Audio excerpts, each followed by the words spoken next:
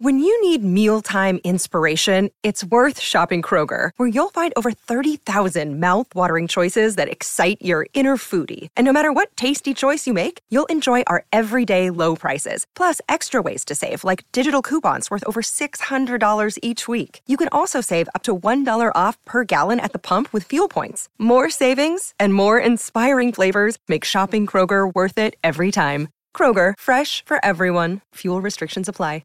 Another day is here, and you're ready for it. What to wear? Check. Breakfast, lunch, and dinner? Check. Planning for what's next and how to save for it? That's where Bank of America can help. For your financial to-dos, Bank of America has experts ready to help get you closer to your goals. Get started at one of our local financial centers or 24/7 in our mobile banking app. Find a location near you at bankofamerica.com/talktous. What would you like the power to do? Mobile banking requires downloading the app and is only available for select devices. Message and data rates may apply. Bank of America N.A., member FDIC. Welcome to Fright Night. She just goes a little mad sometimes. Wolfman's got nards. They're coming to get you, Barbara. Whatever you do, don't fall asleep. We have such sights to show you. They're all gonna laugh at you. You're listening to the Jersey Ghouls. Hey, everybody. What's up? And welcome back to another episode with the Jersey Ghouls. Tonight, we are so honored to be welcoming a very special guest, Harry Carpenter. Thank you so much for joining the Ghouls tonight. Harry is, and gosh, I don't even know all of the cool things you do. It's hard to pick which one to lead with, but I'm going to go author because writer to writer, I feel like that's, to me, the most badass of all things we do. Author, founder and runner executive of Fright Reads Festival, and also, this is a cool one, Charm City Ghostbuster. Did I miss anything? That's at least 3 of the 400 things that you could go with. Podcaster, assistant to the regional manager, whatever. No, so Harry, thank you so much for coming on today. We are so excited to kind of stand out here and chat with you a little bit. We are first and foremost huge and excited fans of the festival. So if it's okay, let's just jump in and start there. Tell us a little bit about the Fright Reads Festival. So it's crazy. I had the idea, as everybody did during the pandemic, because you have nothing else better to do but think. So I'm in there, and I right before the pandemic happened, I tried to get into a book festival that was horror centric, similar to what I'm doing. And I submitted my my piece, and I said, "Hey, listen, this is what I write." I think at the time I had my sci-fi horror book, and I had my generic, ghost stories deal. Hadn't had the serial killer one yet. But I said, "Hey, this is what I have. Love to be part of this event." And they replied back, "Sorry, you're not a good fit for the event." And I kind of looked, and I it was like those memes where it's just like, just staring off into the abyss, shocked, like the, what was it, Mr. Krabs, and the whole room is spinning deal. And I'm like, how am I not a good event for a horror book festival? Am I not horror enough? Am I too horror? Right. What did I do wrong? So I said, all right, fine, whatever. And I always jokingly tell people my origin story is literally, I pulled a Bender. And if you're familiar with Futurama, I flat out said, fine, I'll make my own book festival with hookers and blackjack. You know what? Forget about the book festival. But that was literally the driving factor, was just like, fine, you don't want me, I'll do myself. Well, I think that other event no longer exists. They stopped in 2019. Their event actually took place, I think, in like January or February, and they pulled the plug before the end of the world. Wow. I mean, listen, I'm gonna tell you right now, I'm gonna go team you, and they can. I don't feel bad. I'm throwing out there. That's what they get for being picky and crappy to people. So when I looked at their authors, when they told me that I didn't fit, I started looking at the people that they had featured. All of them were erotica. Like, oh, you were too PG-13. I banged a werewolf. I slept with a dragon. Man, I banged a werewolf and the sequel. Yes, I banged a werewolf. Banged more werewolves. I banged a werewolf too. Electric Boogaloo. Yes. That's my new title that's coming out. Yeah, you know what? Write that down. Copyright that right now. Mm-hmm. I'd read it. So I said, all right, well, what do I need to do? Like, I came up with, like, I call it, my ethos of the business. It's books first. Beyond that, whatever else falls into the other cracks and openings, cool beans. Whatever this turns into, but it will always be a hard focus on the authors. So I started putting together year one, and being an author, you get to know people in the area, you do signings together, you know each other through bookstores. So I literally assembled a team of top men. I consulted with my author circle, and I said, guys, do you want to, what do you think about this idea if I came up with a festival? And I was working with somebody else, and we were spitballing names, and Fright Read Book Festival stuck out, and I said, that's stupid, I'll use it. And it's such a long-winded name, and like all the other like horror festivals, like they just have like this good like punchy name like Monster Mania, and it's like I feel like I should be like meeting Gravedigger the monster truck at the same time, like Sunday come to Monster Mania. That's and true. It has a good zing to it, but I was like, and then you're like, Fright Reads Book Festival, how can I add more words to make this more obnoxious? Let's put more syllables. But the name, people liked the name. They were like, that's adorable, I like it, it's catchy. And then I threw a really crappy logo together to start with on like Canva. Like I can do graphic design, but this was like my slap together, just like a placeholder to make a book face page. And I was like, yeah, it's all right. And they're like, oh, that logo is so nice. It's the logo that I think I got that little fella right here. Here's the VIP bags. Oh, it's awesome. It's got a little book, and it says Fright Reads Book Festival and little spider webs. And it's just the corniest little logo that you've ever seen. And people thought that was great. Yeah. And I said, guess that's my logo. Yeah. And then from there, like, you get the foundations there, and you're like, you have your public facing image. Then I had to find a place, and eventually we put all the semantics together and got everything rolling, and all the logistics started to fall into place. We came up on, this was October 2nd last year. We did it at a small community center. Immediately hit by the fact that there's no Wi-Fi in the room that we were working in. Oops. The second that we went down the stairs, it dies. Oh, no. And we were like, all the vendors are coming up to me going, hey, that Wi-Fi you emailed us with is no good. And I'm just like, sure it is. Oh man, no, it's not. This sucks. We ended up like I said, it's a great network of people. I think we had 26 vendors last year. We were spread out as far as we could be. I think there was 20 billion feet between each person. You had all of this room for activities because of COVID. So we're coming off of like, yeah, you guys can have events. Masks were kind of, sort of, maybe suggestible at that point. And we did the event, and just everyone had a blast. And the candle lady next to me cleaned up, mostly because I kept giving her my money. There was a woman there that was doing, so she takes old books, and, they're tattered and done. She'll take the pages out of them and turn them into flowers. Ooh. Oh, that is so cool. Which, like I said, if you want to make a shopping list, go down the website and look at everybody in there and go, I need money for that. Gonna need to have money for that. But I wanted it to be something where like and I always compare myself to the other horror events, but it's not comparable. But if you had to put me in a category, it'd go like Monster Mania and all these guys. What was it? Horror Find used to be the old one. That might have been what turned into Monster Mania. But those guys have a different vibe. They're here for the celebrity. They're here to have Freddy Krueger there.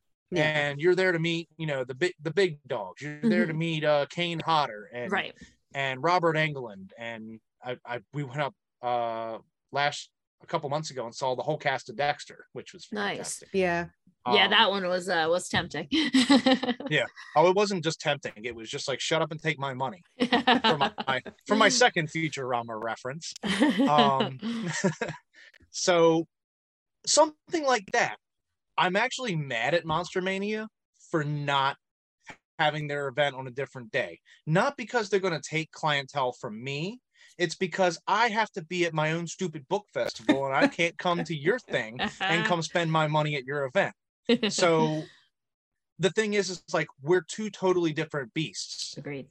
Their focus is on like the pop culture side of it with the celebrities and the TV stars and movie stars. My big stars are a person that writes a cool book. And they I'll never get Stephen King, but Stephen King would be my Freddy Krueger, you know? Yeah. Right. He would be the big guy to, you know, the big guns to book. But I want to still be that event that I'm not here to get autographs. I'm here to meet authors that I love. I'm here to meet new authors that I may love. Yeah. I'm here to get some cool Halloween decorations that I didn't know I needed. Mm-hmm. I'm here to get some fine art from my house. You know, such as the Scooby-Doo gang drawn up like Ghostbusters that I have behind me. I'm just relieved we have the same I'm definition of fine art. Fine art. Yes. It's fine art. Yeah, I have a lot of my stuff now is not like, you know, store bought or Amazon bought or whatever. It's from the conventions, because these guys get some really interesting stuff. And what's fun about doing something like Fright Reads, they all gear stuff towards the event. So for our first year, people were making stuff exclusively. Like they were sitting there in September just crunching out drawings and designs and all of that stuff just to have for this event, because they wanted something that was unique to now. You know, they wanted it. They didn't want the same stuff that's been floating around on the internet for the past 5 years. They made something new. And like I was mentioning, one of the artists, Jay Targaryen, real name, believe it or not. As much as I no relation, I imagine. Of course, there's some. Of course, with some legal manipulation and some money thrown at the states, I'm sure. But you know, Jay drew up Hex Girls, Wednesday Addams, Elvira. You know, you're talking about like the big like horror icons, and Jay does a lot of like female centric horror icons. So it's more like, you know, the Hex Girls and Elvira and all those guys, but it's stuff you just don't see anywhere. And you know, I've never really encountered Elvira drawing made out to be on a pin that I could buy. Yeah. You know, that's not a common thing that you really see.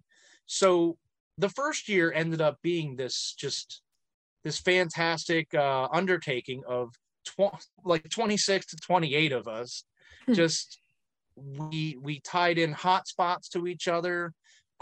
We made the internet thing work. The bookstores that partnered with me, they showed up and had a blast.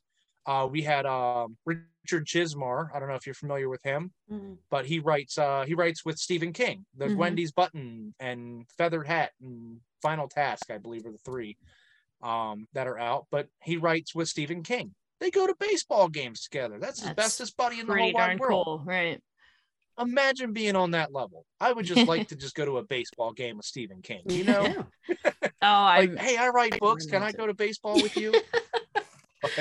But we had all these different people that were just so enthusiastic for our first year.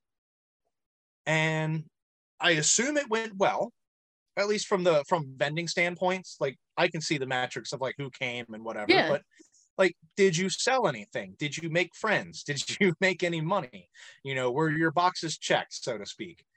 I released the vendor application for this year's, and I think out of the 26 to 28 vendors that I actually had show up last year, at least 18 of them were on board by January. That's awesome. Wow. Like immediately. So we're looking at it's almost like a network, a family that we're going to have, where you're going to go in there. Yeah, sure, you might see the same people, but we're always expanding. It's always getting bigger, which is the plan.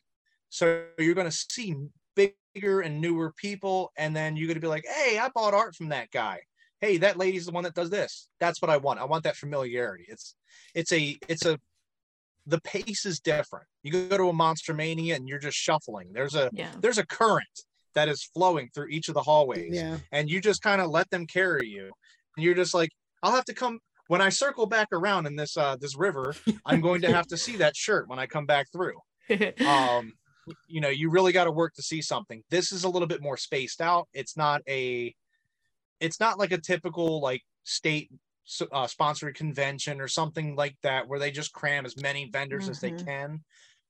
because they have to pay off a convention center. I don't care. This is a passion project. It's just fun for me. It's awesome. And the goal is for my vendors to have a blast, but for everyone to have a good time. Mm-hmm. Yeah.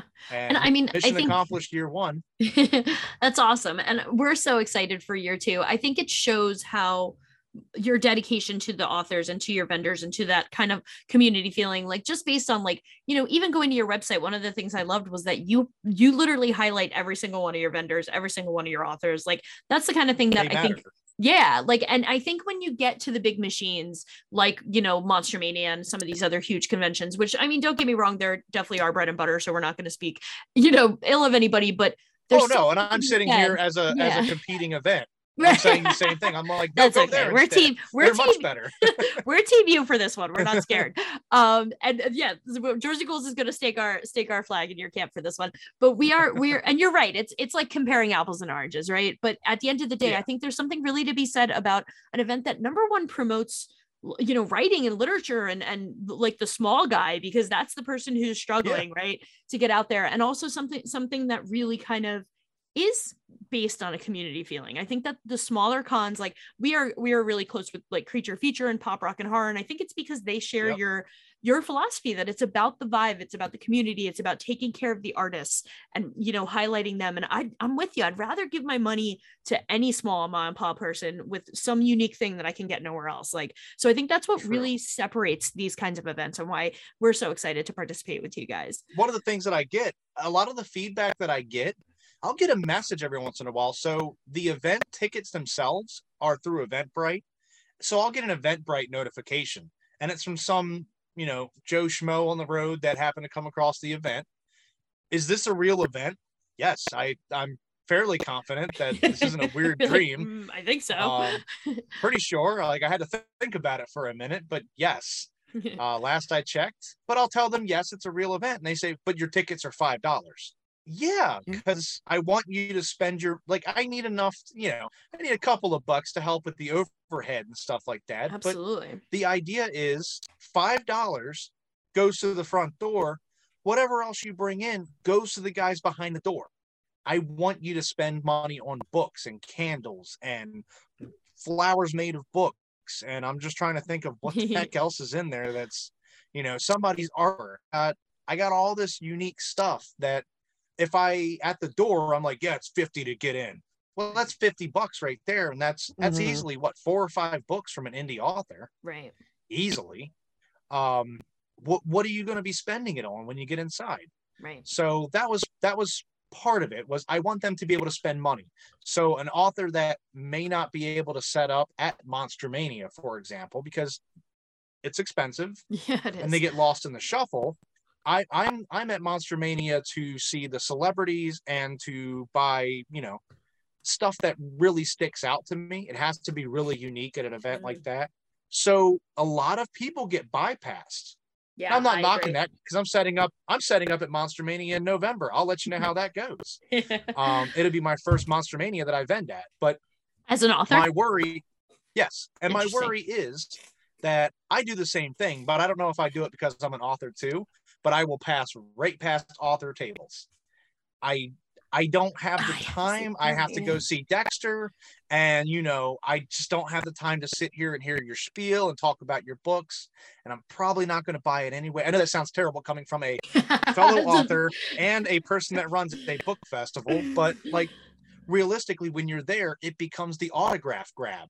And you have a photo shoot at noon. Then you have a meet and greet with this guy at 1:15. Then you have this thing at 1:25. And then before you know it, your whole day is consumed with stuff. The difference is I'm trying to keep an event where you walk in the door. The only thing you're there to do, you can watch the stuff that I'm going to have on the stage. That'll be fantastic. But it's not going to prevent you from walking the show floor and talking to, you know, Timothy Baldwin or Brad Cox or any of these authors that I have, you know, hanging out to sell you their awesome books. These guys are going to be within earshot and eye shot of the stage. So you can go, wow, that magician's doing something cool. And you'll be able to see what he's doing. You can hear everything. So you're not going to be in another room, in another conference room or anything. So I feel like I feel like having that right there, just that it's all in one room, we're all doing this together, that helps. But like I said, I'm looking out for the little guy. The biggest thing I try to do, I said, well, I'm trying to keep my table prices as low as possible. That's the other thing that I've had a couple of vendors go, is this for real? Is this a scam? I'm like, yes, it's a scam. Have a great day. Thanks for your money.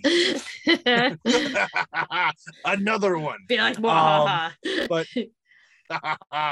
joke's on you. We really do have an event. You didn't show up. But I've had to answer that question so many times, and I'm like, yeah, so a booth at my event is $35. It's not a big event, but it's not a small one either. So I mean, as a vendor, I've bought tables for upwards of $250, $300. Yeah. Which is I will go on record and say that's absolutely absurd. It's a lot of money. It's absolutely absurd, especially when you don't sell anything and you're just there to promote yourself. Yeah. It's absurd. So when you're there to just promote, that's a whole different beast. Yeah. But when you're there to sell, as an author, you have to pay for your books. If you're an independent author, you got to get them from your publisher, you got to get them from your distributor, or whatever means that you get them printed. Yeah. Or, sit there at Kinko's and bind them yourself. I don't know what people do. Whatever people are doing these days, but you have to pay for it to get the materials. So you're already out some money. I know. You paid for a table. God help you if you had to get marketing and merchandising stuff like signs and banners. And which like everybody does, right? If it's local, great. Most of the time, the good ones aren't. So you have to drive 2, 3, 4 hours somewhere. Maybe there's a hotel involved. Another expenditure of yours. Then you're sitting there selling we'll just say a book for $9.99. So you have a $10 book. You sell 5 of those $10 books. Great. You just made $50. You might have paid for gas at best. Yeah. If you're lucky. So my looking at it is my tables are 35. That's 3 or 4 books. I can on a bad day, I can look at maybe selling 2 to 3 books. Agreed. The idea is to break even at minimum, and you're getting the exposure. I have noticed that anytime I do an event, my Amazon blows up. Yeah. They go in there and get the Kindles, they get all of that stuff, and they go over there because they don't want the paperbacks. They want the digital copy, which is fine. I don't care. It all goes to me at the end of the day. But it's just if you're not used to that and you don't kind of anticipate that, it's disheartening to see people go, yeah, sure, I'll take your card, and then they just walk off into the sunset, and you're like, well, thank you for talking to me about every single title. But once you've done this enough, you're like, you just sold them on like half of your arsenal of books. Yeah. They're going to go home and get the ebook copy that they can read on their Kindle on their lunch break or whatever. Yeah. That's the part that you need to think about. So I was like, well, $35 is more than fair. Some of these people are going to clean up. Yeah. Some of these people are going to bring in, triple digits in income and then go $35. But it's designed for the little guy. I had 2 companies, 2 big like merchandising companies. What they do is they press T-shirts. They were out of one was out of New York, and I think the other one was out your neck of the woods in Jersey. Okay. And so they were like, yes, hi, I would like to buy 17 booths. When I finished laughing, I was like, you're not getting a single booth, bud. Because that bold power move of I would like to buy your entire event. We'll round it down to 100 tables. You're really wanting to be 20% of my event? Right. Like what is this? Right. No. And I know my tables are cheap, but you're sitting here looking at me trying to buy, 20 tables at $35 and you're cleaning up here. Yeah. You're spending barely $400 or $500. I went to Baltimore City School, so I can't math very well, but but it's like $400 or $500. Yeah. That's the running price of like for me, like there's Baltimore Comic Con is the big one, or Otakon or something that's around this neck of the woods. Yeah. That's the running price for a booth there. Yeah. For one booth. And right. This is what you want to do, is you want to just take this event for a ride? Nah. Yeah. So that's a shame. So I do keep the prices to a respectable level for everybody. They'll increase as I grow and build, but it's always going to be at the lowest possible option that I can do. Awesome. But the other part of that is I am personally overseeing everybody that applies as a vendor. I go to every single person's Instagram, their Twitter, their Etsy page, or whatever weird thing that I have to go down into. I've been to some Deviant Arts. You know, wherever these things take me, I look at it and I go, oh no, I'm sorry, sweet summer child, this is not for you. And I will kind of make or break people at that point. Oh, okay. But I always look to so give me an example. You're... Well, give me an example of someone like the big guys. I get it, but like, what's another example of a place that you were like, oh, this is not my brand? Did you have to go to the dark web? No, where is that? They sent me they included the photos as an email attachment, and which was nice. Yeah, which was nice of them. Sure. I appreciated it because I was able to immediately delete an entire bulk of this information.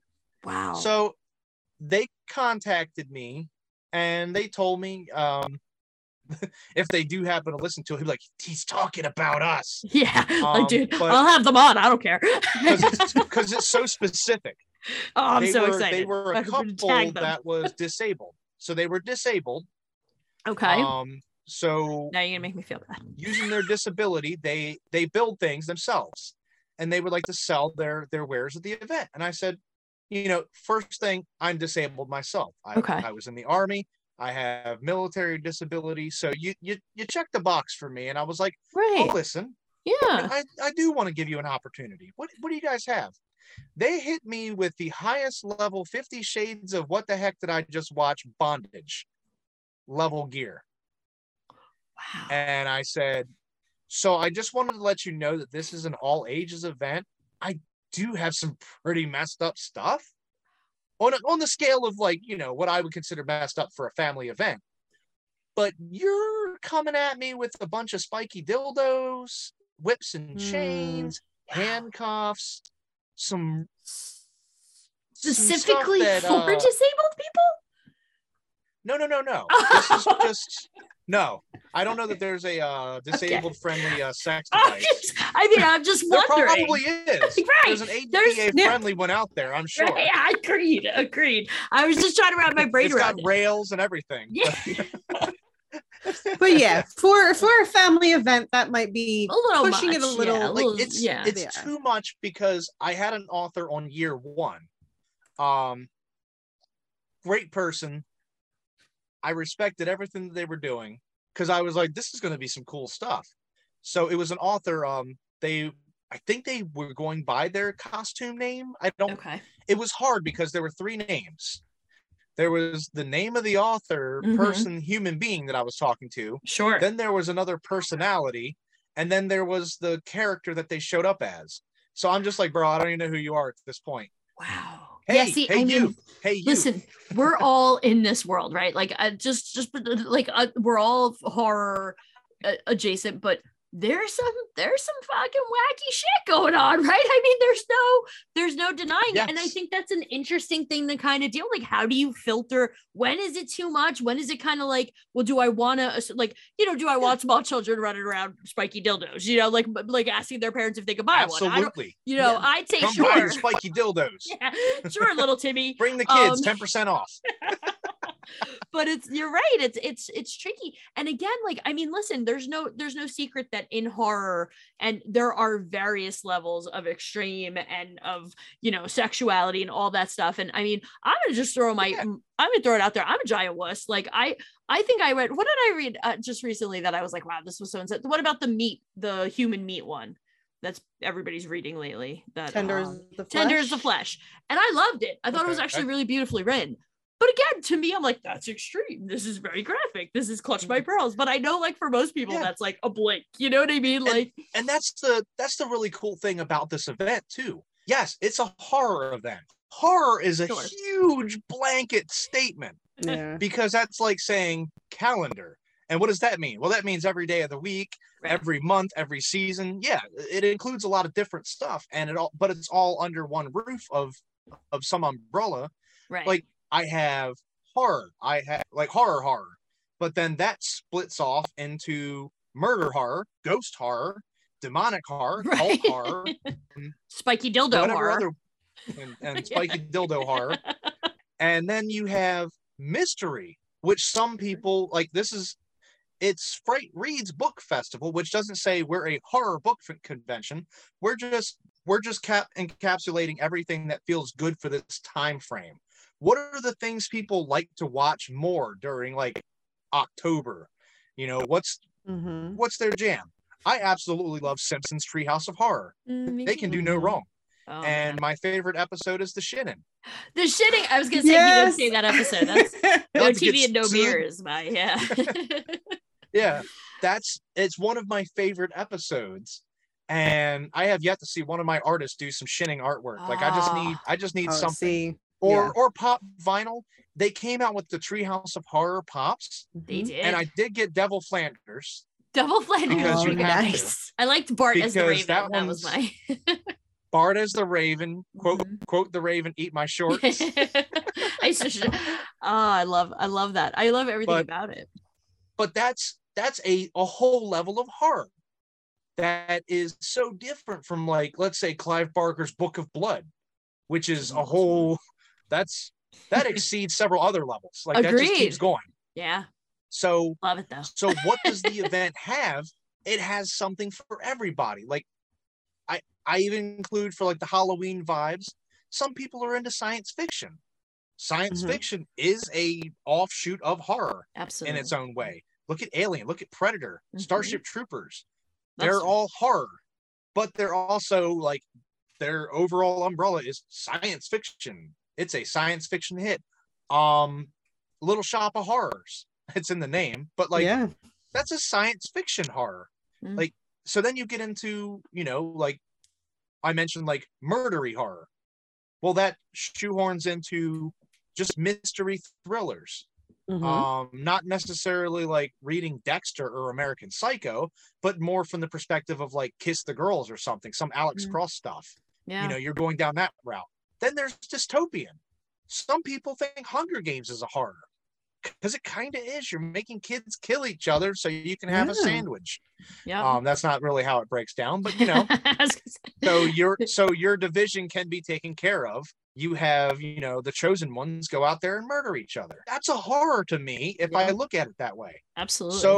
So this whole event encapsulates like dystopias. It has mysteries. There's thrillers. If you look at the author section on the website, there's just people are all over the place. And then there's people that do like cutesy, like goosebumpy level where it's still horror, but it's like it's for the kids. Yeah. So it's all over the place. And I love that not one of us writes the exact same thing. Yeah. It's pretty awesome. It's my I just had this conversation recently with a friend of mine that one of the reasons why horror is my favorite is because of the 8 million subgenres. And I love so many of them. And I'm like, I truly cannot think of another genre of movie that has the amount of subgenres. Like, yes, plenty, you know, comedy can have them and dramas can have them and you get to historicals and whatever. But I'm like, I feel like horror movies or the horror genre has so many subgenres that it's like there's something for everyone here. Like you were saying, if you're people that really aren't into it, something more for the kids. We've got the Goosebumps, the Fear Street. You know, Netflix came out with that series and introduced a whole new generation of people to Fear Street.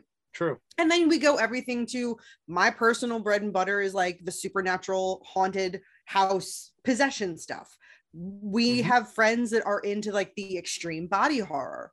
I think it's fantastic and it's nice to hear and it's weird because everyone likes everything. So like the extreme body horror, if you're talking about like Hostel, I can't do murder porn is what I call it. It's like the first Saw was great. Saw 2 through everything else that we've come up with. I'm out. The first one, the suspense, I love the suspense and the thrill and the mystery. And then you do the next couple and they're kind of like Hostile. It's just like, how can we put somebody in a cool contraption and make their body explode before time runs out? And I'm just kind of like, it doesn't scare me. It doesn't bother me. I'm just like, But I'm a huge fan of the like anything Asian horror, like the the Ring and the Grudge type of stuff. Yeah. They do a great job because they base so much of what they write on like not history, but like just stories that they've heard like handed down generation. Yeah. It's Who so is it? based... Miyake? Is that his last name? That sounds right.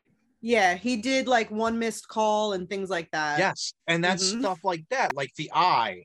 Uzumaki is a very interesting one. You want to watch something that's campy and hokey and stupid and has you still go, "Whoa, my goodness."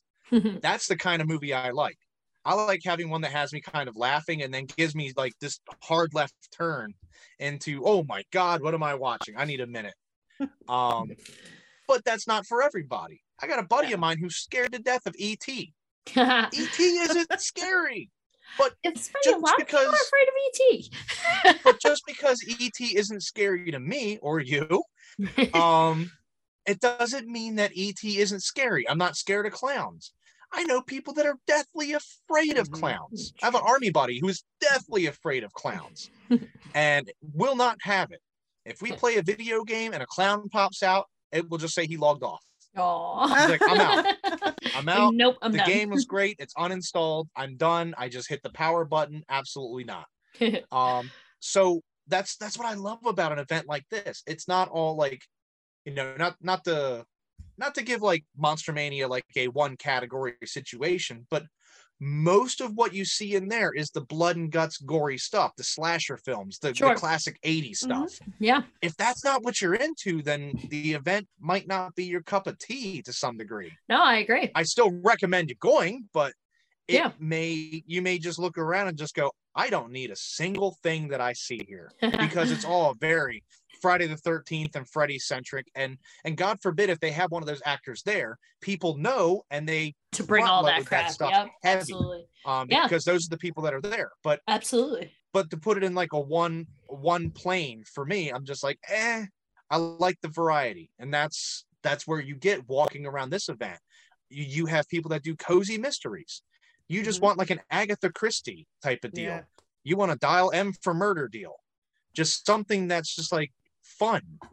A little tongue-in-cheek thriller. I have to admit, the cozy subgenre of mystery I saw on your website. I was like, I never thought of like dividing mysteries into cozy and normative, and I like that little subgenre. And it's cute. And that goes back to that, you know, there's 10 bajillion categories for horror. Every other category can technically be a horror. There are action horrors. There are romance horrors, because Warm Bodies definitely proved that. Yeah. And Twilight. I don't consider that a horror, but it's horrific at times. Yeah. So they have some moments. I'm not gonna lie, they have some pretty good effects. I watched a guy pull off another guy's head like it was a Ken doll. That was cool. Yeah. You know, that's kind of cool to me. I was like, didn't see that coming. I respect it. But at the same time, to me, Twilight isn't a horror. Right. But to somebody else, you know, Edward jumping on somebody and sucking their blood is 100% terrifying to them. Absolutely. Yeah. So that's what I love about this. It's just such a spread. Everything is so approachable, though, that like I'm looking at everybody's book covers, because again, I go through everybody and I don't veto somebody because they have a really messed up book cover. I mean, I have one that has blood on it. So yeah, I told somebody that they spelled jelly on my book, and they looked at it and they were just like, who did that? And I said, some jackass spilled they were eating a peanut butter and jelly over my book, and then they tried to wipe it and they were like, that's printed on the book. Anyway, let's talk about my book for a minute. but like, it's such a like, everybody in the event, especially last year, was so super approachable. And like I was saying with the Fox guy, this Fox person showed up with their book. Basically, imagine the most messed up like horror manga you could think of in written form, where they're not limited by what they can doodle. Right. Now it's just whatever I can verbally describe. Wow, yeah. Great idea, great concept. Not for the kids, but they're thumbing through words anyway. Right. The book covers were pretty tame. This person showed up dressed like a fox demon, which is basically just a fox outfit and like a kimono and all that stuff. So I was like, all right, whatever, dude. I don't care. That's on right? you. I had another person show up. What did Jay show up in? Some like demon maid from some kind of anime. Oh, okay. That's where they lose me, is when they start talking anime, and I'm just like, look, if it's not Dragon Ball Z or Vampire Hunter D, we're gonna get into this weird category of me not knowing what you're talking about, and I'm just gonna smile and nod. Right. But like, you know, people, some of my vendors are showing up in characters and stuff. Cool. And that's that's just what they love to do. Absolutely. So like, it's super tame, it's super approachable. And I love that about the event. There's just like, there's something for everybody there. So I'd like to kind of do a little, so first of all, for anybody listening, the Fright Reads Festival is October 1st. And tickets are still available. So definitely come out, support us. I'm going to talk a little bit, if it's okay, about your kind of author journey here. Chemical Burns. When is that out, or is that coming out soon? So it's coming. It's coming. Okay. I wanted to make sure I didn't miss it, because I was looking for it. I couldn't find it to purchase yet. Worst case, you come see me in about 3 weeks, and perfect. I'll be there. You can pick up a copy. Excellent. Ideally, the worst case scenario is that we have it on October 1st in hand. Okay. Me and Tim Baldwin should have copies in hand. Sweet. That's what I like to hear. If not, if you walk around the corner and you see our expression looking a little somber, a little upset, we probably didn't get them in time. Oh, that's okay. I'll get memoirs instead. So what's crazy is it's a book that one came to fruition because I had an idea that I love writing. I wrote Memoirs of a Crazed Mind, which we can kind of walk backwards into. But I wrote that, and I was like, I kind of enjoy writing this stuff. It's weird, but I really enjoy it. I like writing the horror stuff and the spooky, scary tales and things like that, and my sci-fi horrors and stuff. But something about just writing a character that's like, you know, it's got to be what the guy that writes Dexter felt like. Just like, I'm having fun with this. He's such a lovable scamp. What a great character Dexter is, and he's murdering somebody. Kind of going along that ride. It's kind of just this bittersweet, fun idea. So I said, well, that was fun. What if because that was from the killer's perspective, was Memoirs of a Crazed Mind. So I switched sides and I said, what if I was like the law enforcement looking for a guy like that? Cool. Okay.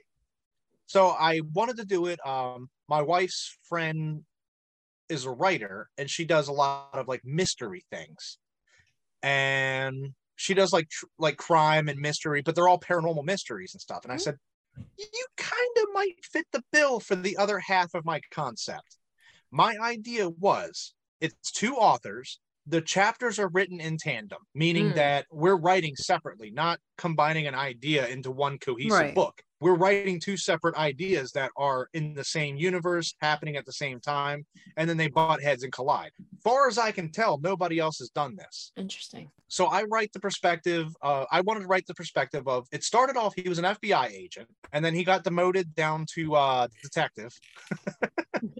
He got bumped down a little bit, and I said, let's make it a little bit more local. If he's FBI, there's a lot of pull and a lot of other jurisdictions and stuff going on.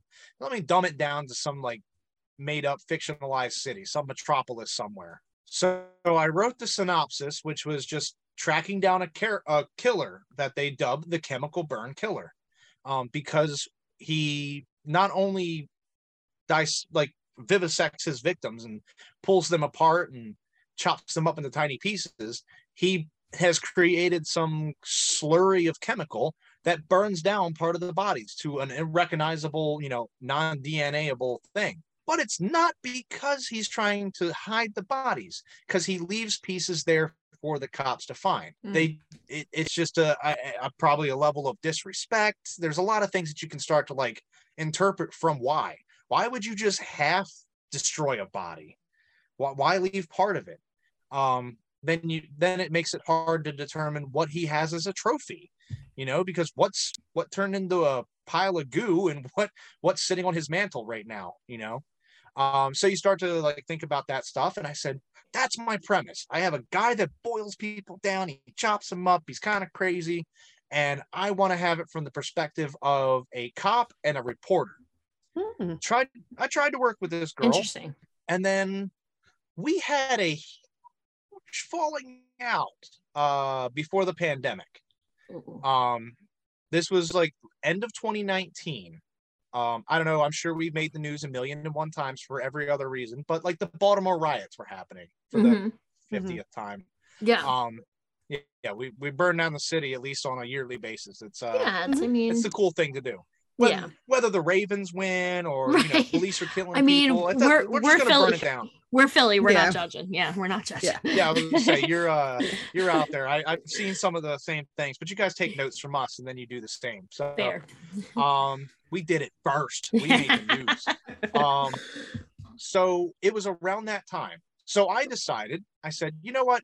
I made a post on my my Facebook page, and I said, okay, so what I want to do, because there's a lot of racial injustice, there's a lot of things going down, I'm going to donate 50% of my profits, whatever I make off my books for the month of whatever it was, March or whatever.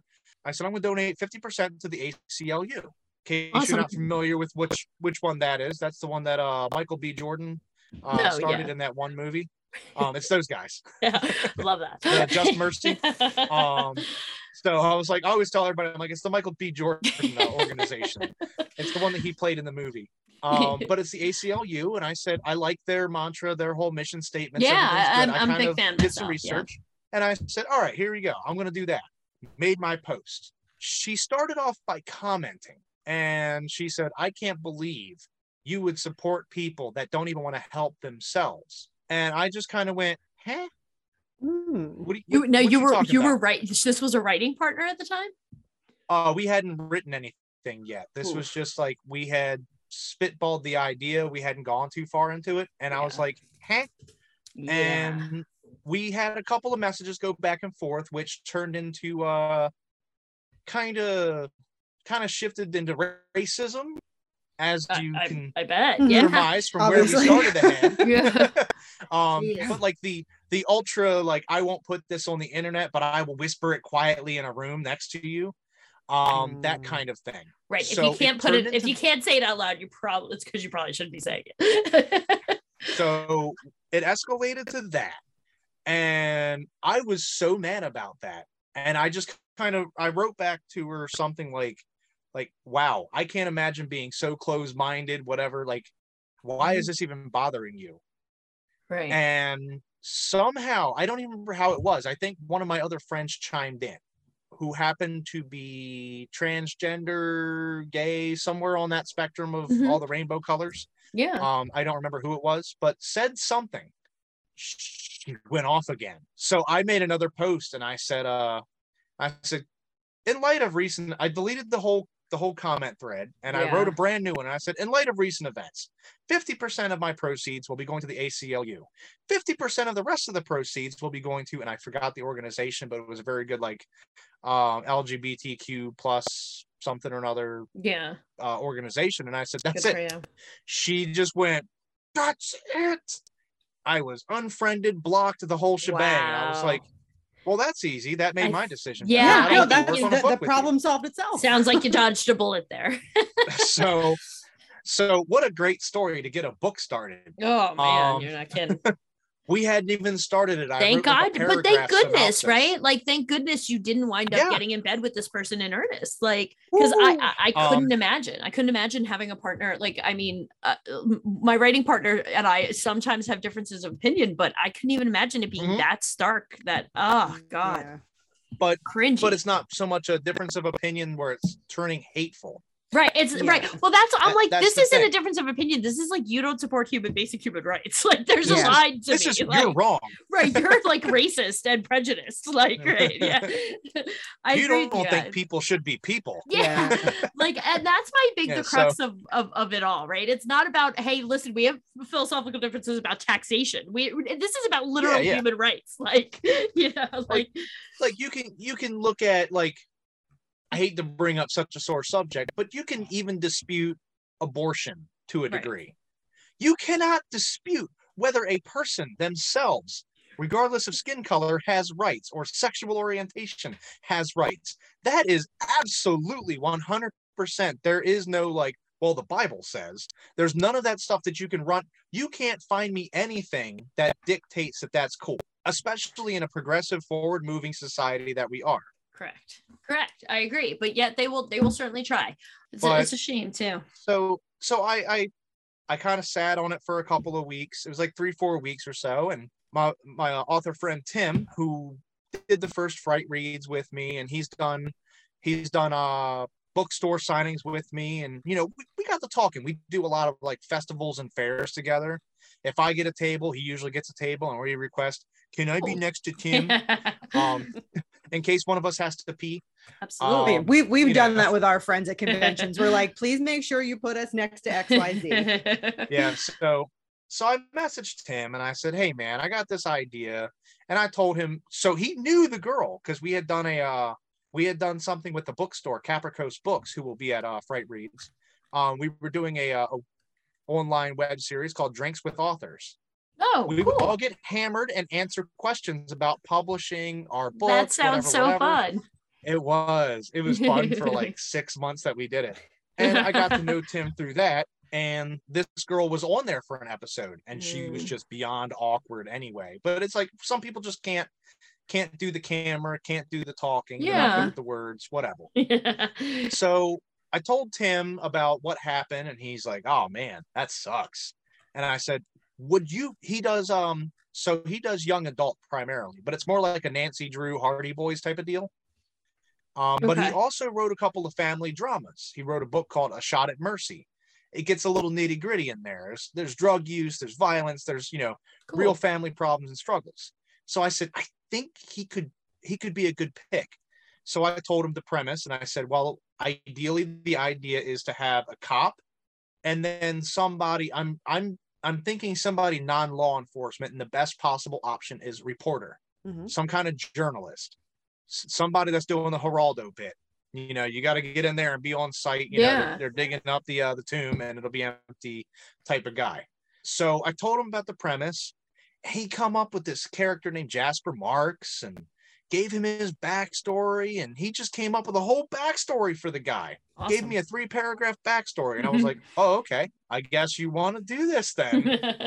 So we started writing it back in 2020. We had met up right before the pandemic, I think, or just right afterwards. We were just trying to get together. He sat at my bar in the other room, and we had a couple of bourbons.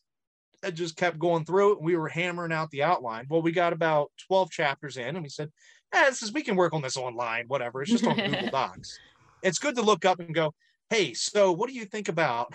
It makes it easier. But realistically, we can do this remotely. Well, that was about the time that the lockdowns hit. Everything hit. For whatever reason, it took us an eternity to finish the outline and write the book. It took us almost 2 years to get where it is now. Wow. And part of that was just, it wasn't even so much that it was hard to write. It was just, I think part of his hang up was he had to go to a dark place. And Tim's not a go to a dark place kind of guy. I'm in there going, how bloody can I make this? How bad can this look? Right. Yeah. All right.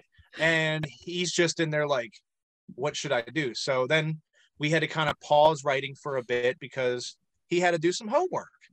This guy had to kind of like watch American Psycho and Seven and stuff like that. Natural Born Killers. Anything by the Alex Cross series, the Morgan Freeman chasing around bad guys and stuff. That stuff, so he can get into the vibe of it. So then he kind of came back at it with a little bit of a different view, but he still wrote a very like innocent character.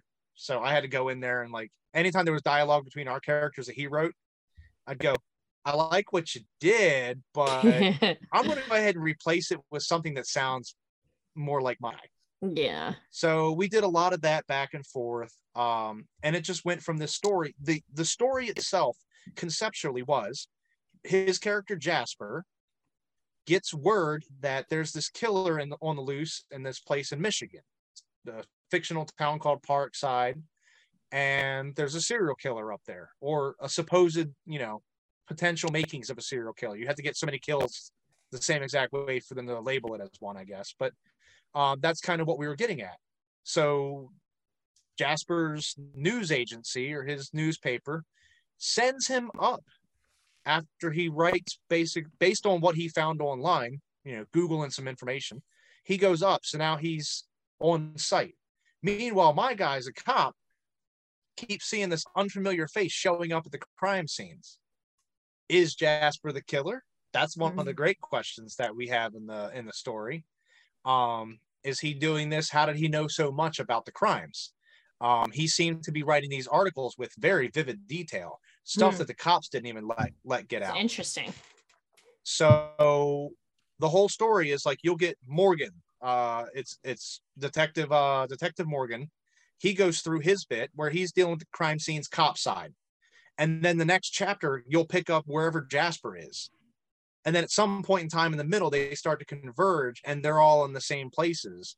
Oh, so cool. my chapter will end, I slammed the car door and started the engine. And then his chapter will start up. Morgan started to drive the car. It's literally the next thing. Like, it just switches perspective. Neat. That's interesting. So it's something that I don't think has been done, where it's two different authors and it's two different writing styles. Which is tricky, right? I mean, undeniably hard to do.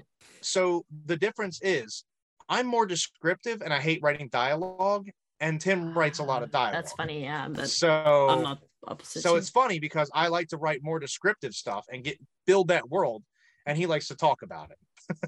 That's awesome. So you get this kind of like very clear two different styles of writing, almost like you're reading two different books about the exact same thing. That's awesome. I'm excited to see how it does.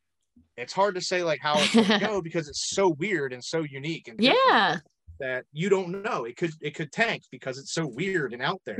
I'm just saying, or it could be like the biggest hit and I'm a New York Times bestseller, and they make a TV movie of me. That's and the hope. Yep, and we'll get to be like, we knew him when. We talked to him about that. Yeah, we got the first interview. No, I'm fingers crossed that we can get our hands on it for Fright Reads. That's awesome. So we do have a couple of goofy questions that we like to ask all of our guests. I guess, well, this one's one of the more casual ones, but what would you say was like the horror film that made you the horror fan you are today, if you had to pick one? If I had to pick one that I have to like keep falling back to, I liked Halloween. Now as an adult, I'm a bigger Freddy fan. Okay. And the reason being is, so you have Michael Myers and Jason Voorhees and these guys, they mindlessly stalk through while their theme song or Heavy Breathing plays, and they just off people, and then that's it. They're just kind of going through it like mechanically. It's very systematic. There's no rhyme or reason. It's just, it plays their theme song and they just beep, beep, beep, and they die. Freddy giggles and laughs and enjoys himself. He's cracking jokes. He is messing with you the whole time. He enjoys it. As an adult and looking at it that way, Freddy is, other than the fact that he can get you in your dreams, so you can't just move, he'll still find you. Aside from that fact, his persona itself is more terrifying because he's laughing, he's having fun, he's cracking bad dad jokes the whole time. TV will rot your brain. Yeah, welcome to prime time, bitch. Like, it's just, it's just stupid stuff like that, but he's having fun while he does it. He's more terrifying. But if I had to say, like, the first one for me would be Halloween, just because I kind of liked before we got into Halloween 2 through 47, where we made him kind of like a Jason Voorhees-esque character. He was just a psychopath dude. Yeah. There was nothing supernatural about Michael Myers. There was nothing otherworldly about him. Not until he got set on fire, shot, stabbed, exploded, and God knows what. Yeah. All of that stuff started to kind of water it down for me. But that first one, that like just human. He's just a human. And the fact that, looking at it now back in the past, like that budget that they had so little to work with and turned out a fantastic movie that's just psychological on so many levels. It played into that, like, the call is coming from inside the house vibe, like that kind of stuff, that just like there's somebody in the house, am I alone? It played with those kind of things, and that for me was kind of like the peak. But as I evolved, obviously Ghostbusters came into the fold. Ghostbusters to me isn't a good horror for me because I don't think any of that's scary. But for whatever reason, as a kid, my dad let me watch Ghostbusters, and I don't fault him for this, but I had nightmares of the dogs, the terror dogs from the movie. Oh, I get that. Haunted me to the point where I would just have perpetual nightmares. I had nightmares until I was like 22 years old, and I woke up and I was like, I am an adult. You know what? I had nightmares as a child through teenage years. Not anything from the movie, but Boogeyman from the cartoon. Was convinced he was in my closet, and he scared the shit out of me. Because he was in your closet. That we don't touch on, because we actually have so as the Charm City Ghostbusters, we were playing the DVDs of the real Ghostbusters.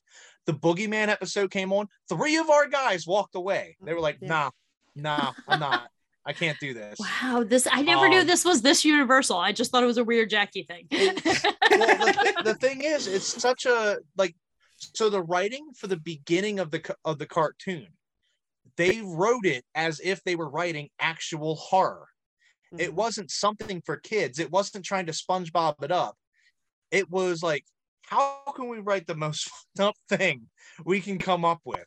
And that's why the first 2.5, 3 seasons are absolutely knocked out of the park. Fantastic. The stories are they're so full of lore. They're so just clever.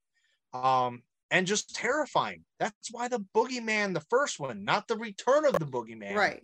But the Boogeyman Cometh episode, when he's going after, he's like, Egon! And you're like, oh man, Egon's sitting here, probably pushing 40, no, I got a gun that can shoot a hole in this guy. No, I'm out. Drops his pack and leaves.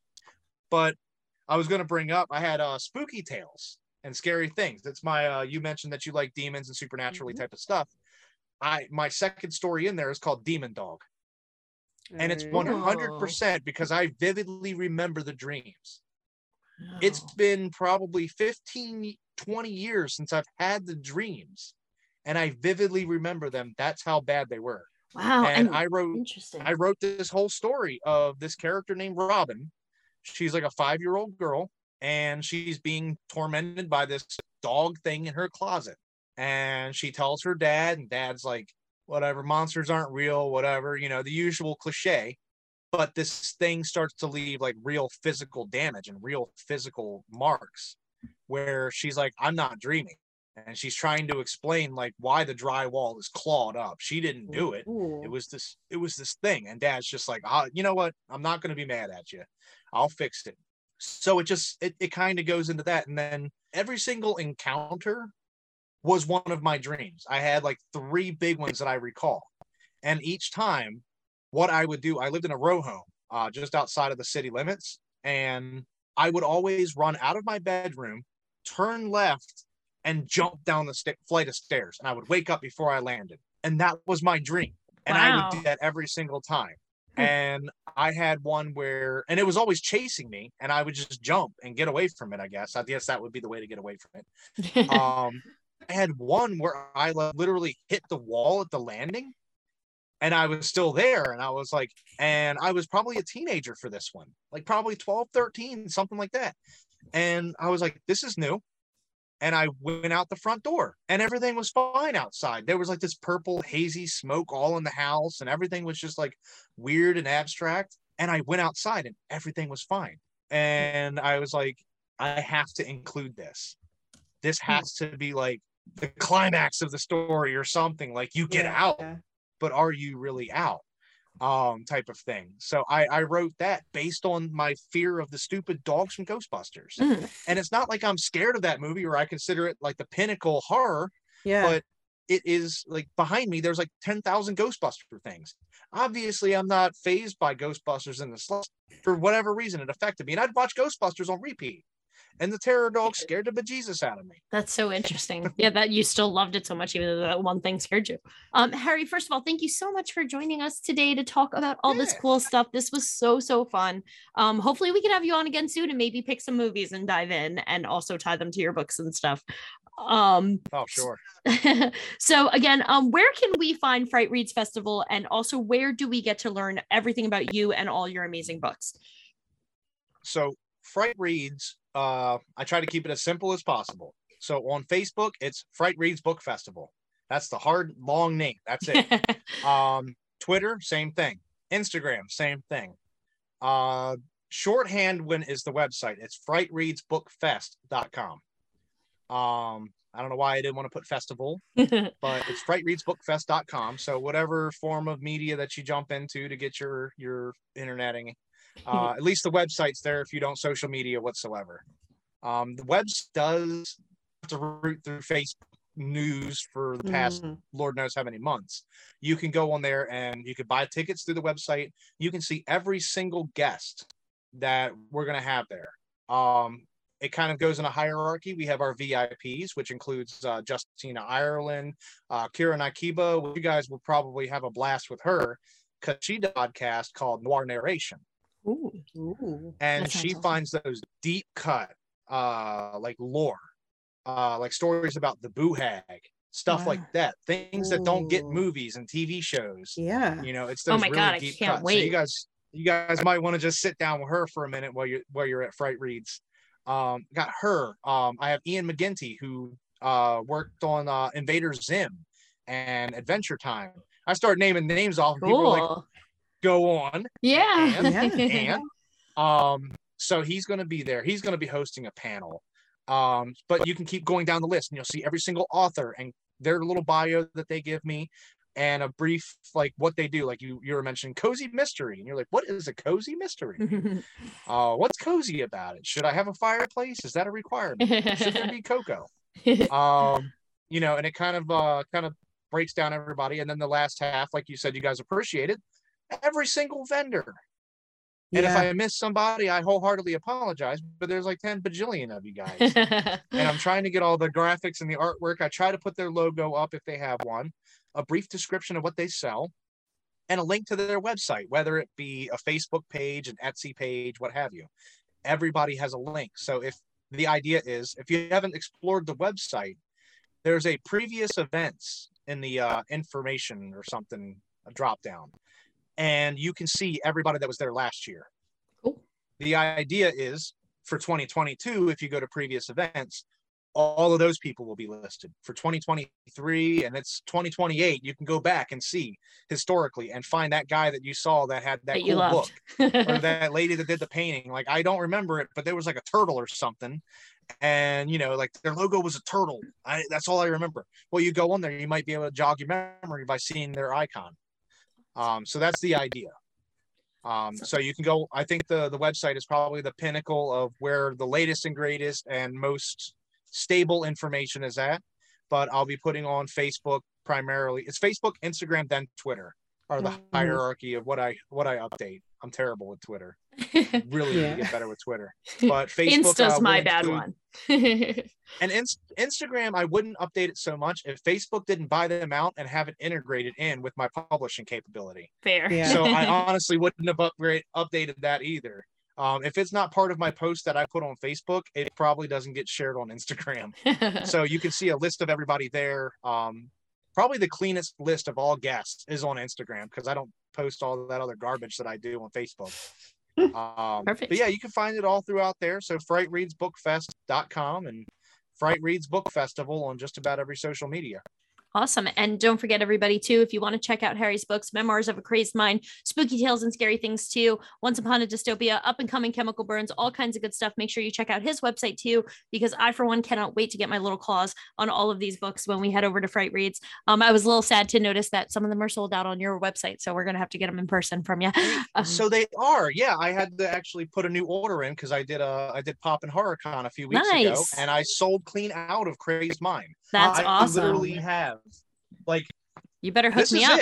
Oh no! This is the only one that I have in. All right, so I'm gonna have to says 0, but I'm gonna have to insist on one for Fright Reads. You got to put it aside for me, okay? Oh, I just put a big order in from the distributor, so perfect. I should have them by the middle to the end of this month. just in time. Awesome. And That's be perfect. able to sell all of them again. All right. And we'll get you guys set up when you get there. Yes, I cannot wait. And again, everybody, don't forget Fright Reads Book Festival on October 1st. Jackie, do you want to do your thing? I will do my thing. We are going to have everything linked in the description. So all the information, whatever social media that you use, will have everything linked for Fright Reads. We'll have everything linked to Harry's website. So all the information will be there. Again, you've seen us post about it on our Facebook. We're super excited. Again, October 1st. It's only for us about a 2-hour drive down to Millersville. So it is fairly close for anybody that is in our area. It's 12 to 6. So it's not like you're going to be traveling all this way. You've got a nice chunk of time to explore. Again, I highly recommend, like Harry had said, go to the website, look at the vendors. I was scrolling through, and I'm not going to lie, you've got somebody that sells cookies. I am so excited for the cookie that's vendor. new this year. So I talked to the cookie person last year, and I think it was I don't know what happened, miscommunication, but we circled back for this year, and it was like, hey, cookie lady. Yeah. Remember how last year we kind of screwed things up, and I'll take the blame because it just did. I think I ran out of tables, but then I actually had tables because I had 2 cancellations. But by the time that happened, she had already moved on to bigger and better things. Yeah. So I was like, hey, cookie person.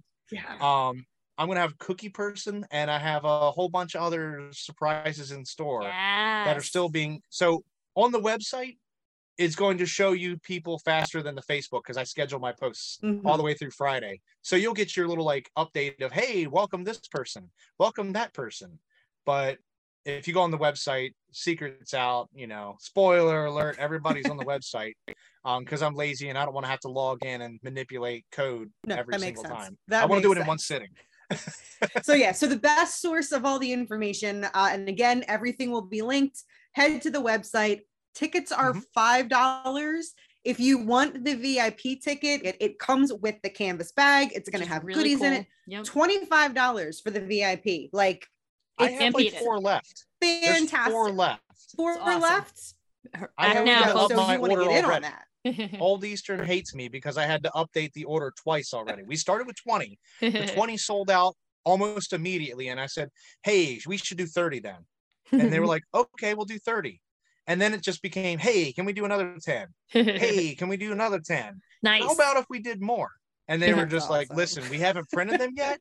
And then they did print them. And then I said, hey, fun story. What if I told you I needed more bags? Because people like these things. And I think we can move these. Nice. So then they had to reset the printing and all that. Especially in New Jersey, where they passed the law that they don't do the disposable bags anymore. So any store that we go into. Is that Jersey as a whole? Yeah. We have 2 counties that do that. That is all of Jersey. And I can't tell you how many times I run into CVS and like with our grocery store, I'm great with it. And I have my bags in the car and I always know. But it's when I run into CVS and I end up unexpectedly buying 7 things that I'm like juggling, like, damn it, the bags. That's me every time. So it's probably easier when you're doing it as a entire state.